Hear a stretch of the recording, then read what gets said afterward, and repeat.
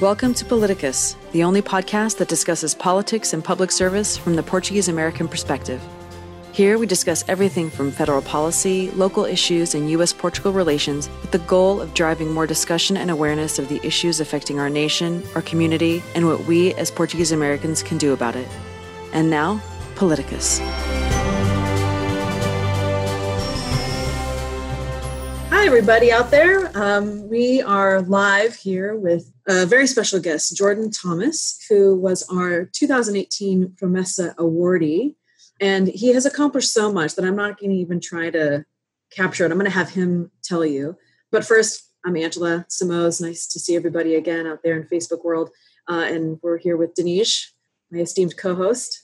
Yes, and we are always happy to do these podcasts. This is the first for me as a Facebook Live on the podcast. I think we haven't done these live, but we always start out with, of course, thanking everyone, as Angela did, and saying that it is a pleasure for me. It's actually kind of an honor, a very esteemed honor to be here with Angela Simões, who is the number one Portuguese-American in the Portuguese-American universe.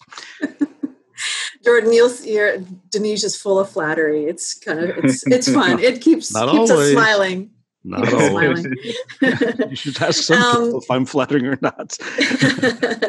So Jordan, I remember when you received your award in 2018 at the gala, being a mom myself, I could imagine how proud that your parents have been and are with everything that you've accomplished. So, and that's tough to you've got like dual degrees and Ivy League. So talk about your path to how you got there and what what you're doing now, kind of how that all kind of flows together.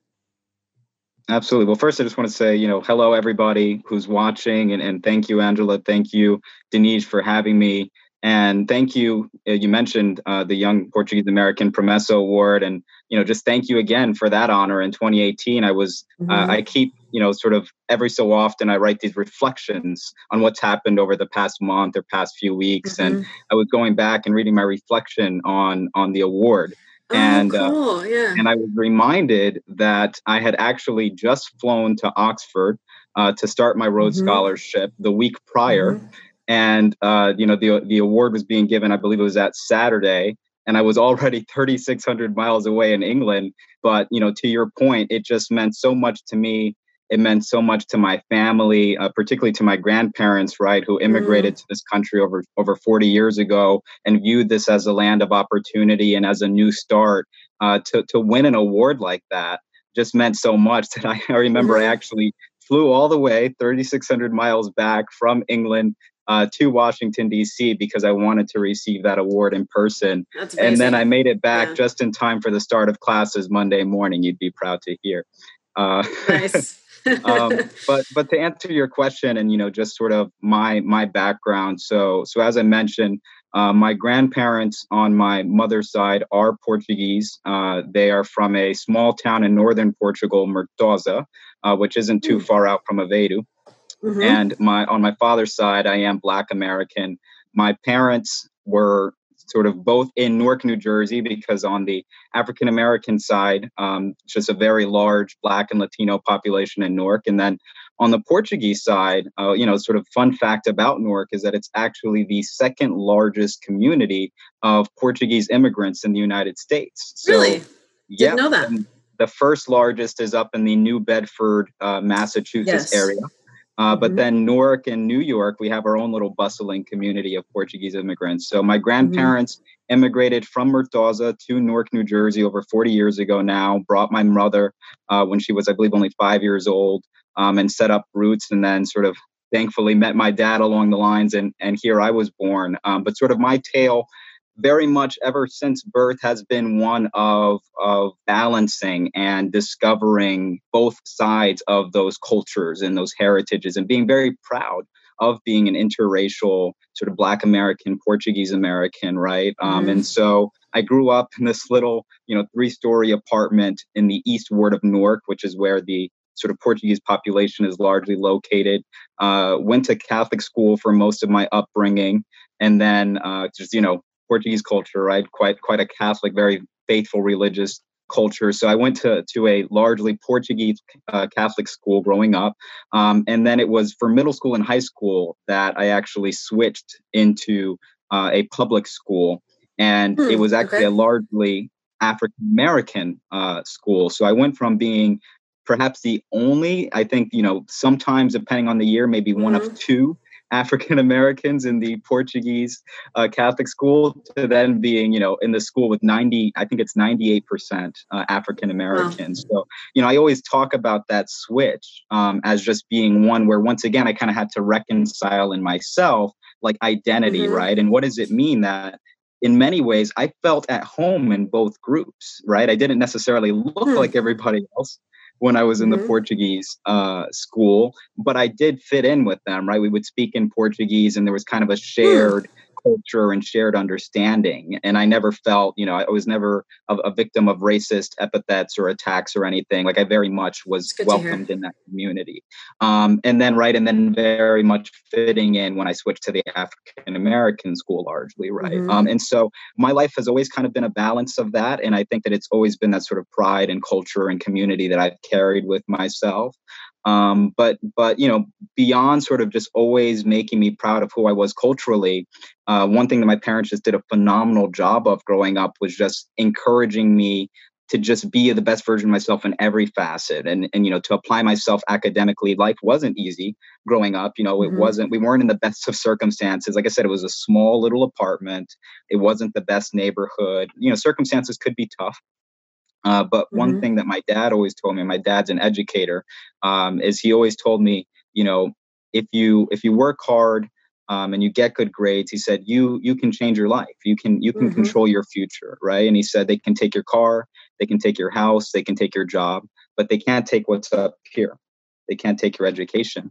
And that just stuck with me as a kid. And, so I was always applying myself growing up. I took that with me pretty much through most of school. The sort of defining moment when people ask me, how did you accomplish what you accomplished, right? Is the defining moment for me actually was, generally doing well because I believed you were supposed to, right? Because mom and dad told me you were supposed to. And it only switched. I only flipped the switch in my head where I started doing it for me, which I always tell people, you have to believe it. You have to want it, right? It has to come from you. That only happened when I switched schools and I got to the middle school now. And it was a magnet school. So they talked about, this is where the best meets the best. There was sort of a culture of excellence and applying yourself to be a leader. So that seventh grade year, when I first got there, that just kind of stuck with me. It was like, wow, this is where you go to apply yourself. And I did very well. And everybody just kind of looked at me as like the runaway valedictorian for 8th grade, right? And it's like we were still like maybe midway through 7th grade, and that's how well I was doing. And as these things tend to do, it kind of got to my head a bit. And sure enough, we started 8th grade, and I just thought I had it in the bag, right? And I just thought valedictorian, like, this is my year. But what actually ended up happening was I started slacking. And I thought that it just kind of came naturally to me, so I didn't have to apply myself. And, people find it hard to believe now, but I was slacking off my homework, messing around, just not doing what I was supposed to do. And sure enough, what ended up happening that year is we get to the spring when they announce who's valedictorian. And it's coming on the intercom. They're making the announcement, and everybody's just kind of looking at me because it's obviously Jordan, right? And sure enough, they say valedictorian, and I don't hear my name, right? And everybody's just looking. There's kind of like a tension in the room. It's like, okay, and then they say salutatorian, and I don't hear my name, and it's like, I fell from first place at the end of 7th grade because I was messing around and not taking care of my business. I fell all the way down at 3rd place, right? You don't get recognized. There is no award. And I had to live with that. I had to very much to sort of look at myself in the mirror that evening. I went home and I had to come to terms with the fact that I wanted it. It's not that I didn't want to be valedictorian. I wanted to. I didn't put in the work. I didn't follow up and do what I was supposed to do. And so I asked myself that evening, looking in the mirror, here I am, a 13-year-old, 8th grader, right? And I went home and I looked myself in the mirror and I said, what type of person do I want to be in the world? Do I want to be the type of person who's okay with just being bright? I mean, I still finished in 3rd place, right? Some people are like, okay, look, why are you even complaining, right? You did really well. but I knew I didn't do as well as I should have and could have. And so I asked myself, what type of person do I want to be? And I said, I want to be the type of person who always gives 110%. I don't want to be comfortable with just being good enough. I am going to give every inch and every bit of what I have in my heart and soul to whatever I set my mind to. And I will not be the reason. My lack of effort will never again be the reason why something doesn't happen. It will have to come from forces beyond myself that I don't make something that I want to happen. What an incredible lesson to learn at a young age, I will say. And kudos to you. And clearly you're mature beyond your years, because at 13, to be able to even ask yourself that question, I think is, I mean, I personally don't know a lot of 13-year-olds that you have the astuteness or maybe that self-aware to ask themselves that question, that, they're still just. And so, Jordan, you took that mentality, that reflection that you had at a very tender age, and I would agree, obviously, with Angela, to high school. And so how did that turn out? And that was really when things changed. I sort of viewed that moment, that mentality that I set in myself, I took it to heart. And I never looked back. I actually would end up graduating with what at the time was the highest GPA in my high school's history.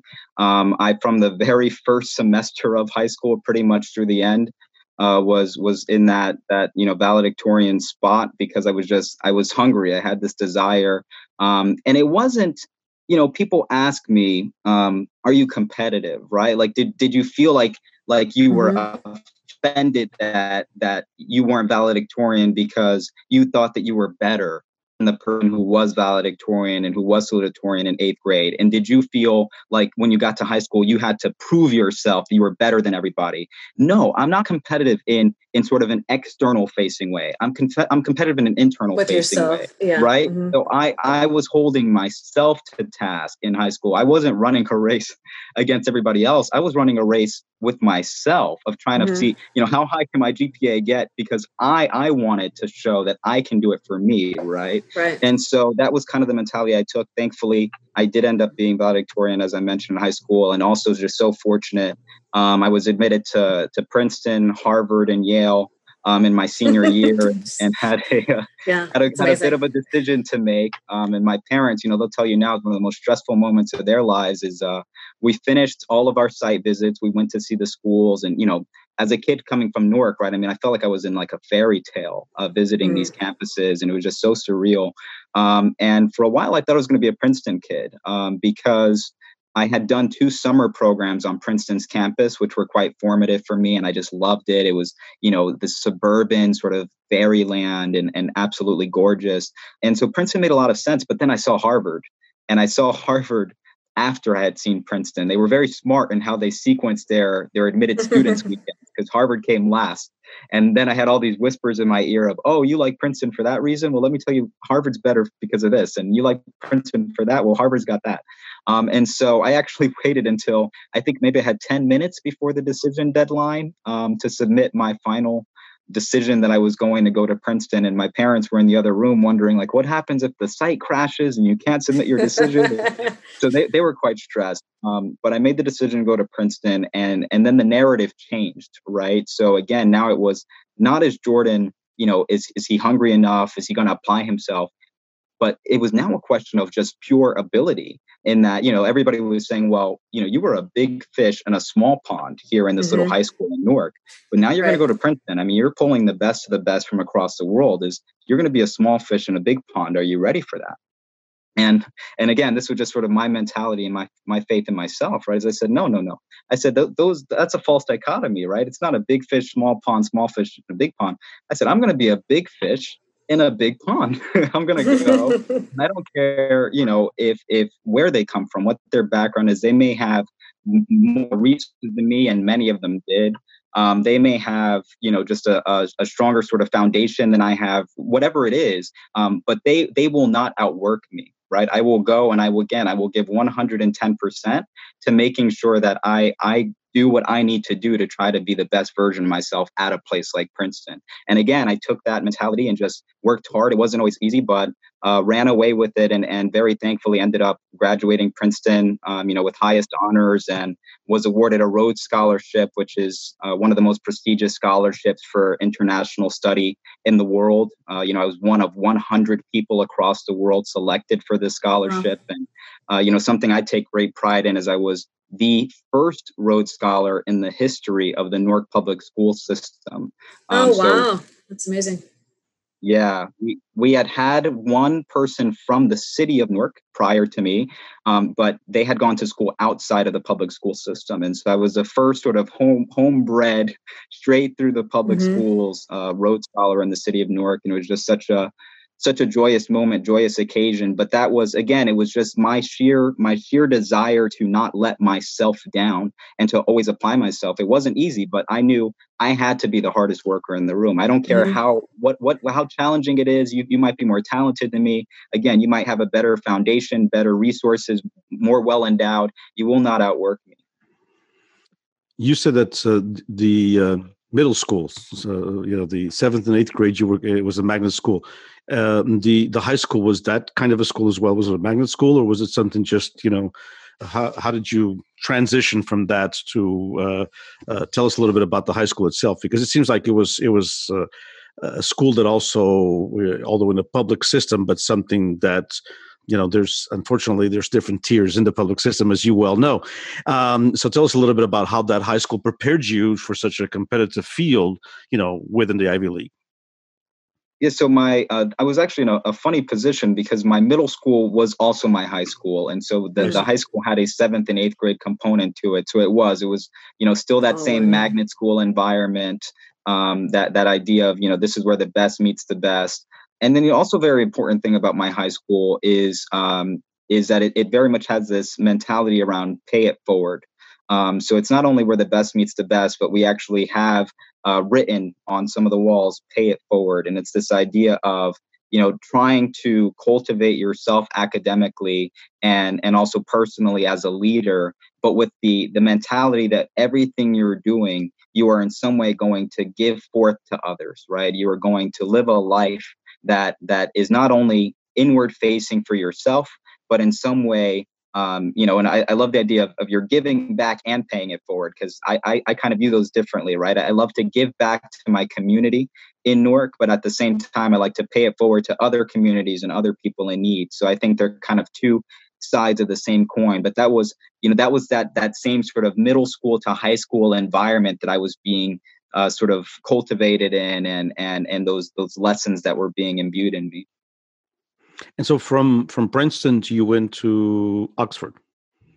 Exactly, right. And so the Rhodes Scholarship, many people have heard of it, or heard of a few Rhodes Scholars, Rachel Maddow on MSNBC. Bill Clinton. That's kind of one of the most famous ones. People in politics keep on saying Bill Clinton. Bill Clinton. That's the one that many people know of. Yeah. So many people know of this scholarship. They don't know what it actually is. And so what it is, it's a fully funded scholarship to study at the University of Oxford in England. And, any degree that's on offer at the university is available to you. And so you can study politics, you can study global governance, international relations, you can study the history of medicine. Every degree is open to you. But beyond being a sort of scholarship and a funded degree in itself, what it is, it's a network of leaders who are devoted to, quote, fighting the world's fight. It truly values and selects a group of 100 every year, individuals who are devoted to somehow creating change. And that idea of fighting the world's fight is broadly defined.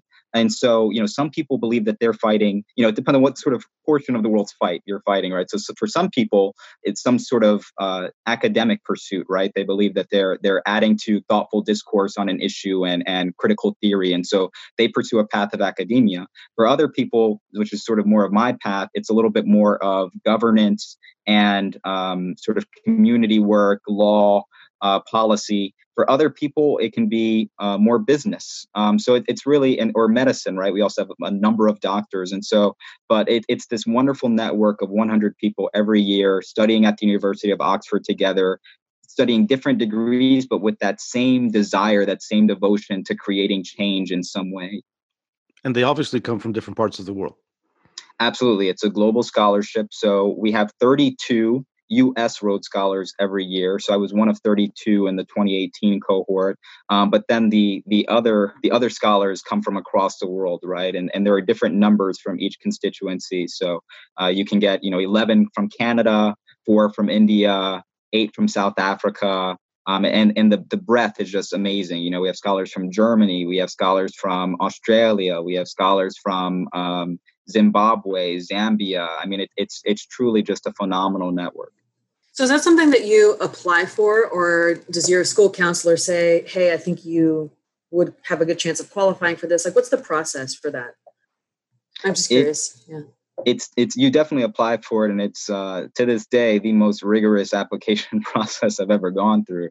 But it's also mixed, right? Like most of these larger schools, like a Princeton and a Harvard, like these schools that, and larger not in size, but just in terms of their capacity, their endowment for having these offices. They have fellowship offices where they staff it with individuals who are advising students on applying for these types of scholarships, whether it's a Rhodes Scholarship or a Marshall Scholarship or a Fulbright or a Mitchell, some of these that you might have heard of.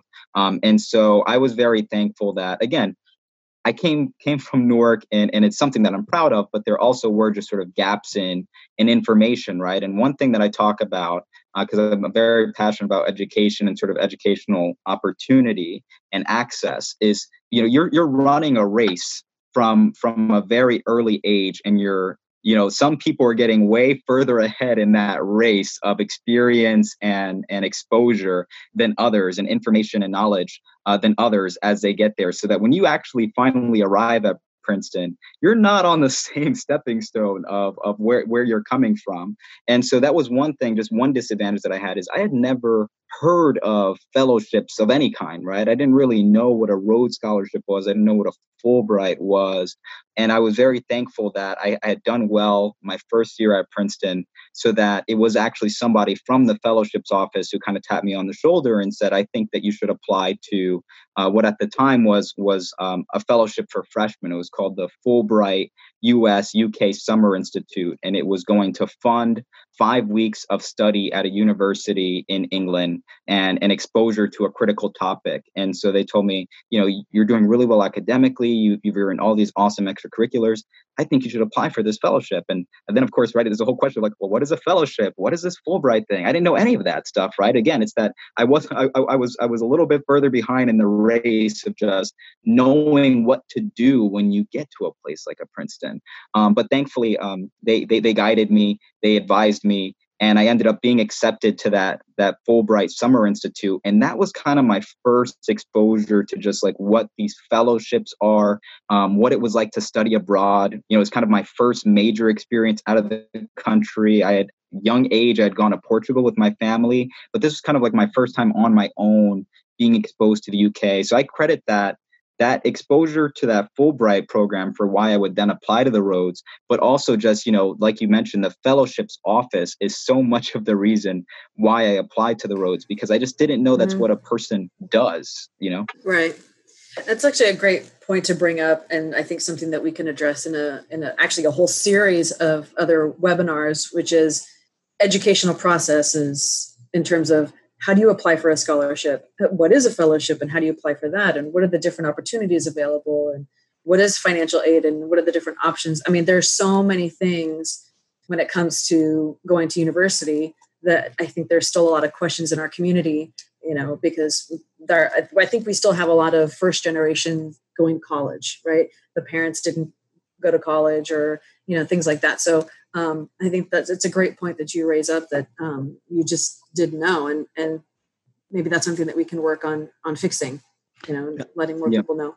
I wanted to ask you that, if we should just take a couple of minutes on that, Angela, which is, Jordan, I mean, going to Princeton is in itself an experience, obviously, but it's, I think that, how would you rate going to Princeton but also these other opportunities that came about from going to Princeton. And I think students can get them from other universities as well. Obviously, Ivy League is a different to a class of its own, but even some of the state colleges and some of the university systems throughout any public or private university throughout the United States. How much of your academic and graduating from Princeton, and of course the Rhodes Scholar, but how much of this was just what you did in a classroom versus these opportunities that took you? Because sometimes as Americans, one of our lacking is that we think, okay, well, we get you get into a degree from a 4-year college and boom, I got that certificate, I have that piece of paper, and now I can do whatever. But it's not only no longer the piece of paper, it's also where you get it. And it's also the experiences that you get by going to study abroad, whether it's even just one simple 6-week stint in Portugal or Brazil or the UK or anywhere else. How much of these things that you did that going to Princeton afforded you have shaped who you are today? I owe so much to my experience at Princeton. And that's a great point that you mentioned is it's so much of, I love that you use the word experience, right? Because it's not just the degree, right? I studied public and international affairs, but so much of what Princeton did to shape me, and it shaped my mind in so many ways, just the way that I view the world. I loved all of the information that I was consuming in the classroom. And I've always been that person who just wanted to learn more. And I felt like with every class that I took, there was just a whole new world that was opening to me. And so, obviously the quality of instruction and just academic offerings at Princeton was phenomenal. But so much of it was the entire experience, right? It was the conversations with the other students, making friends with, Princeton in itself is a very international place. So, coming from a place like Newark, where my exposure had largely been Portuguese and then African-American Latino, to then I get to Princeton, it's like all of a sudden, I'm meeting friends from Rwanda, I'm meeting friends from Zimbabwe, from China, from Australia, and just getting a chance to know them and understanding, how they viewed the world and how it was different from me. And even domestically, right? Like meeting people from Wyoming or meeting people from Texas. One of my most developmental experiences at Princeton was my freshman year. My roommate was an Asian American from San Francisco. And so, here he is coming from the entirely opposite coast, and just growing up in a much different context. He's very religious, a little conservative, whereas I was quite liberal. And so it was just such a different experience, and we had to learn how to engage with each other and share space, share very close, intimate living space as roommates, despite coming from such different backgrounds and viewing the world differently, right? It's like, how do you see somebody and how do you understand them and how do you engage them in ways that are respectful, but then also learn from them, right? I learned a lot from my roommate, and he shaped my views in ways that were within reason, right? Didn't make me a conservative, but he allowed me to, when in reason, say, wow, okay, I see why you believe that. You have a good point. So it was the breadth of the students that I was being exposed to, just the nature of the students. But then to your point, it's the opportunity, right? These universities like Princeton, like Harvard, and it's not only the Ivy League, right? I'm very careful not to be elitist in that. There are many schools outside of the Ivy League that also just do phenomenal things for their students, whether it's a Georgetown or it's a University of California, Berkeley, right? I mean, it's these schools that have the resources and the opportunities and the networks to expose you to so much. So I think about after that freshman year, where I studied at the University of Bristol in England, and that was just an eye-opening experience. That next year, because of the resources available at Princeton and the network of Princeton, I from June to July, so 8 weeks, did an internship at a law firm in Lisbon, Portugal. Was working in Portuguese, living day to day in Portugal, and took the opportunity to see Portugal, right? Every weekend I was in a different place. I saw more of Portugal than my grandparents have seen in their time living there. I mean, from Nazaré to Alcobaça to Batalha to Óbidos. Very cool. I saw it all, and loved it. And then hopped on a plane immediately after being in Portugal. To your point, you mentioned Brazil. I was volunteering at the 2016 Rio Olympics. And I was engaging in humanitarian service projects in the favela neighborhood. So we were painting murals, we were planting gardens, but then we had a partnership with the International Olympic Committee where they would give us extra tickets when, they had all these events going on, rugby, ping pong. They wouldn't sell them all. And so all the extras they would give to these organizations like ours, where we can take the children from the favelas to go see the games. Yeah. And expose them to that. And so, but obviously we were seeing them ourselves too, right? So it's kind of a cool word. Sure. But right, that was what Princeton offered. And then the next summer I was at, this was the, Trump gets elected that fall in 2016. So then that summer of 2017, I was actually interning at the Department of Education through this scholarship that I had won through Princeton. It was called the Scholars in the Nation Service Initiative, which gives you a summer internship opportunity at a government agency of your choice. So, kind of a funny thing here is I get that scholarship in October and Trump wins in November. So we all applied to the scholarship, not knowing which president we were going to be under and just wanting to serve and just wanting to learn. So that summer in itself was one of the most hectic but just so wonderful developmental learning opportunities of my life.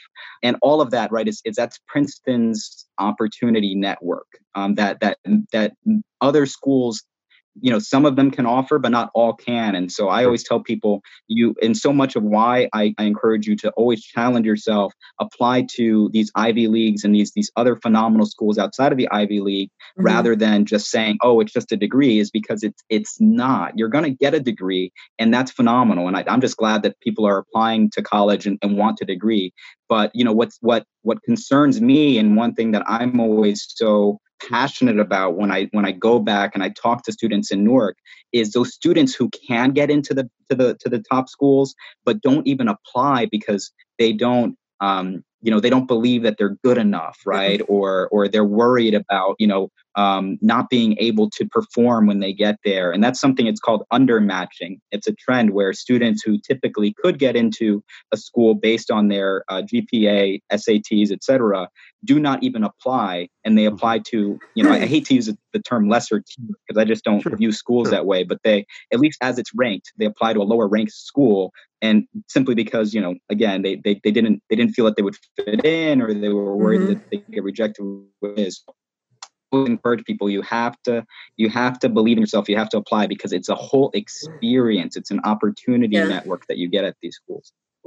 Yeah. So Jordan, I have a direct experience with exactly what you talked about. In high school, my counselor basically said, you don't really have a good GPA, so just apply to your local state school. I mean, she actually discouraged me from applying to other schools. Well, I didn't listen to her, and I applied to a bunch of other schools. I got in everywhere I applied, and I ended up going to University of San Francisco, and it was the best experience of my life. So you bring up an excellent point. And I want to be cognizant of time. We've got about 15 minutes left, if that. Angela, I just want to mention that it's interesting that it still applies to all different generations, because, kind of we're a little bit different generation, obviously, from, there's a big difference between your age and mine. It's almost 62, and Angela's kind of in the middle there. But it's gone. I thought it would be gone with my generation, because when I went to high school, I wanted to go to college, and this counselor told me that since I was in rural county in California, and I could talk, so that I should maybe consider going into selling hay. Literally, the counselor said you should be a hay salesman, because there's lots of Portuguese in the agricultural and dairy industry, and since you can speak both languages, you shouldn't be an educator. You should be a hay salesman, which is okay. I mean, a couple of cousins actually are, and are probably more successful than I am financially. But like Angela said, I think we are cognizant of time. So, and you're wonderful. We could just ask you a question. You go for 20 minutes. Your dream come true to anybody in interviews, but. I think what Angela wanted to go into is what your work right now in Newark. So basically, Angela. Yeah, well, but then I mean, I feel it's actually even more important to talk about your perspective on what's happening in our country today and the world, really. given not only the pandemic, which has affected the economy, and then of course we have the social justice, tensions and issues that have been raised. So, pulling from all of your experience, having gone from a predominantly Portuguese school to a predominantly African-American school, and then getting into the Ivy Leagues and and you have become a citizen of the world, essentially, right? What's your thought on what's happening now? And is there a message you have for the Portuguese community on how do we move forward and how do we, start to really have these tough conversations and address these issues? Yeah, I mean, we are living in truly an unprecedented time. I mean, we've seen financial crises, we've seen pandemics. We keep looking toward the 1918 Spanish flu for lessons on how to navigate this moment, and we've seen civil unrest around racial injustice and systemic racism. But 2020 just said, okay, take all of those and we're going to throw it all at you, right? It's like, okay, hold my beer, right? Take this. So it truly is an incredible moment. It's visceral in every conversation with somebody. There's some way that it comes up, right? You can't avoid it. And I think it's a beautiful thing. I think it's an exhausting thing. It almost feels like you can't unplug from it, no matter, what the notifications are on your phone, or you go on to Facebook, you go on to Instagram, you go on to Twitter. I was talking to somebody recently and they said, I used to love Instagram because it was just pictures and it was friendly and it was like a fairy tale escape. And now it's like, even the pictures are political, but I think it's beautiful, if I'm being honest, because it forces us there's always a need for balance. So I hope that people are, making time for self-care and unplugging and truly making time to refresh when they need that space and that energy recharge. But I also love that this is a moment when we are being forced to grapple with these issues and we can't avoid them anymore, right? You can't just say, oh, that's that person's issue anymore. You can't just say, oh, well, Black Lives Matter. That's Black people's issue anymore, right? It's like, well, you need to take a stance. You need to decide how you feel about this. And again, I go back to my freshman year with that individual, my roommate, is like, you need to at least, even if you disagree with some of the stances that are being taken on everything that's happening now, at least try to understand what's happening now and formulate an opinion on it. And that's, I think, one of the most powerful things you can do is just figure out where you lie, because that's where action stems from. You first need to have thoughts and opinions and sensibilities and values on something to then take action based on that. And I think it's so powerful how we see that mobilization, that galvanization of action around so many different things right now. When we do see people taking very strong stances around trying to equalize opportunity, trying to dismantle systems of oppression and injustice. And again, I say that not only in the context of Black Lives Matter, but we see it extending, right? We see now there's been a sort of recent string of anti-Semitic messages by certain celebrities that have been very rightly criticized and condemned, right? And I just love that there's a certain level of solidarity right now across movements that we haven't always seen. That being said, I'm talking now about some of these sort of identity, sort of racial civil unrest issues, but there is a pandemic going on, and that I'm a little less sort of optimistic or peachy in how I view it. I love the progress that's being fought on racial fronts right now, and ethnic fronts. I'm a little concerned by what we see happening with the pandemic response for a number of reasons, right? I mean, the U.S. now has become the only developed nation that is still rising in cases, and our mortality rate is getting out of control. There is a lack of sort of central coordination around how to proceed from here.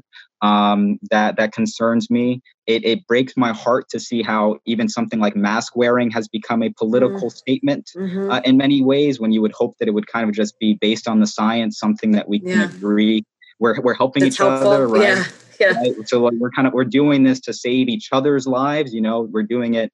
You love your family. Well, wear a mask because you would hope that somebody else would wear a mask to help your family as well.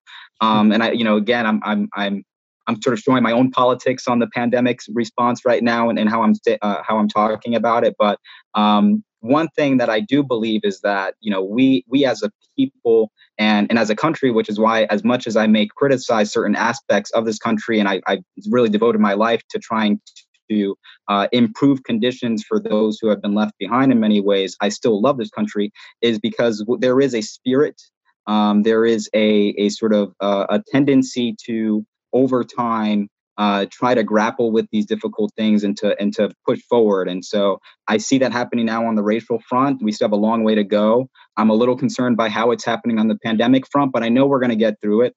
And I simply hope that we'll get through it and we'll snap into our senses sooner rather than later, so that we don't have any more unnecessary people dying at the hands of the terrible virus. But, as somebody who's been working on the response in Newark and in New Jersey, I can tell you, I'm just inspired every day by the spirit of people mobilizing around trying to combat this thing, whether it's frontline health workers, people just day and night sacrificing so much to be in the hospitals or to go and, first on the scene EMTs and things like that, to people who are, sort of more in my position, advising cities and working with cities on setting up testing sites and volunteering time around contact tracing and things like that. I mean, it's absolutely inspiring seeing people just work day and night like crazy out of the goodness of their hearts. So that's one thing that I am very rosy and very optimistic on, is it's shown me again, I believe strongly in just people. I love people, because people show me time and time again that we are beautiful in so many ways. And I see that happening now with the pandemic. Do you think that, one of the concerns with the pandemic also, some of the things that you mentioned about racial injustice, we're seeing it in the pandemic in the number of people of color that are being much more affected by the pandemic, and it's because of the structures that we've put in place in society.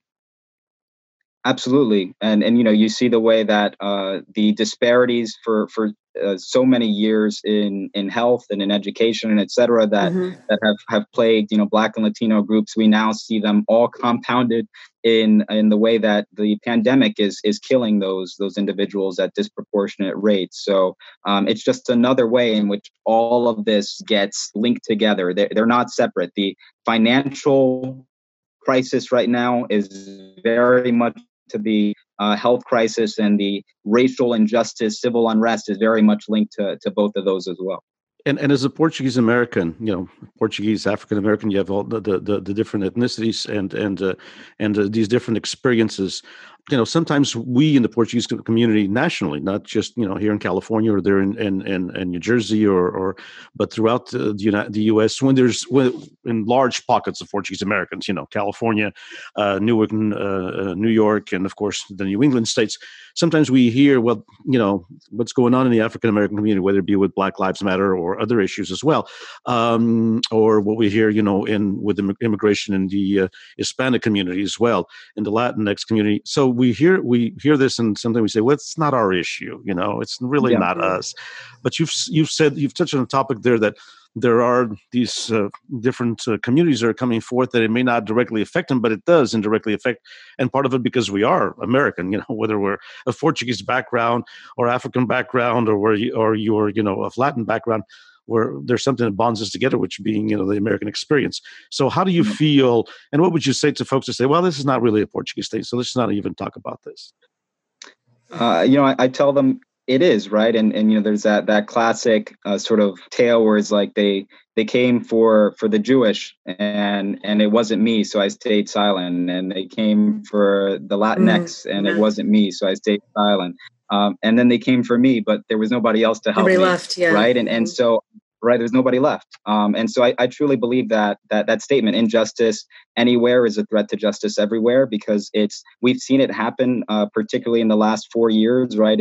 It's an issue by issue case. So we thought that very early on it was going to be attacks on immigration and immigrants, and it was. And then it became an attack on feminist issues and on women's rights. And then it became an attack on Black lives. And so it's, marginalized groups and individuals fighting for access and opportunity in one way or another. There's a need for solidarity, because we are all fighting for that same ideal of just wanting to be at the table on equal footing. And whether your angle of how you view your path to being on equal is different. So perhaps, Portuguese Americans aren't being targeted disproportionately by police, right? That's sort of African Americans sort of angles to how we get on equal footing. Portuguese Americans have their own set of issues and social causes that they're passionate about and things that we need to grapple with. We can only hope that we all sort of link arms, helping each other get there, right? Whatever it is that you need, I'm going to lend a hand. That may not be what I need, but I trust that I'll lend a hand to you and you'll lend a hand to me on what I need. And it resonates deeply with me because I kind of am on both sides. I am Portuguese American and Black American. So, I can't avoid what's happening. And I always talk, very passionately about one thing we need to recognize in the Portuguese community is we're not all just one sort of, ethnic group of people, right? There are interracial people like me. And what does it mean to say, well, that's not my issue? Well, does that mean that I'm not a valued member of the community and that you don't care about the causes that affect me and who I am, right? And so it's one thing is I love our Portuguese community, but I do think that there is almost a sort of homogenization in our minds sometimes of what it means to be Portuguese American. And we almost kind of forget like that pan-Lusophone group, right? Like what about like mixed Brazilian Portuguese people who tend to have darker skin and may be subject to injustice, or the African nations, right? Maybe mixed with our Portuguese groups, and right? And then we're subject to all sorts of injustice. So I always encourage Portuguese to kind of step out of that homogenized, like this is what a Portuguese American is, and just recognize that there's a lot of us out there like me who feel very strongly Portuguese American, but don't look like the others. Well, and on that note, I think we could actually have another webinar discussion just on that topic. And so perhaps we'll have you back, Jordan, as well as a couple other guests to explore that further, because you are absolutely right. And I think it's a really important topic to address. I think so. Yeah. And unfortunately, we've reached our time. We've gone through almost a whole hour, and this has been phenomenal. Jordan, I know that we're going to be working together in the future. So hopefully this is just the first time that our members in our community will be seeing you and hearing from you. And we're very excited to be doing that. Thanks everybody for watching. Thanks for those who are listening on the podcast.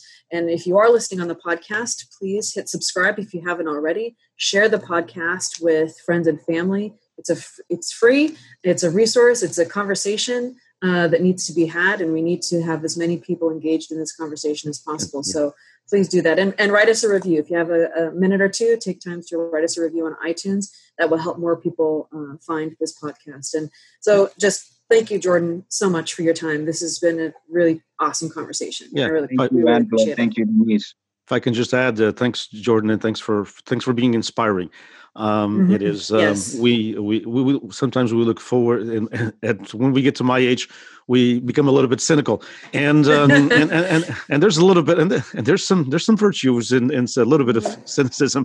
However, to see someone, obviously as intelligent you are, but also as caring and empathetic, and that's some of the things that sometimes we lack in the world today, which is empathy. And so thanks for the wise words. Thanks for the inspiration. But above all, thanks for being who you are. Thank you. I appreciate the kind words, and, so thankful to be on this podcast, and look forward to working with both of you on a number of issues moving forward. Thank you. Appreciate it. Excellent. All right, everybody. Have a wonderful rest of your day. Thank you so much. Take care. Thank you. Bye-bye. Bye-bye.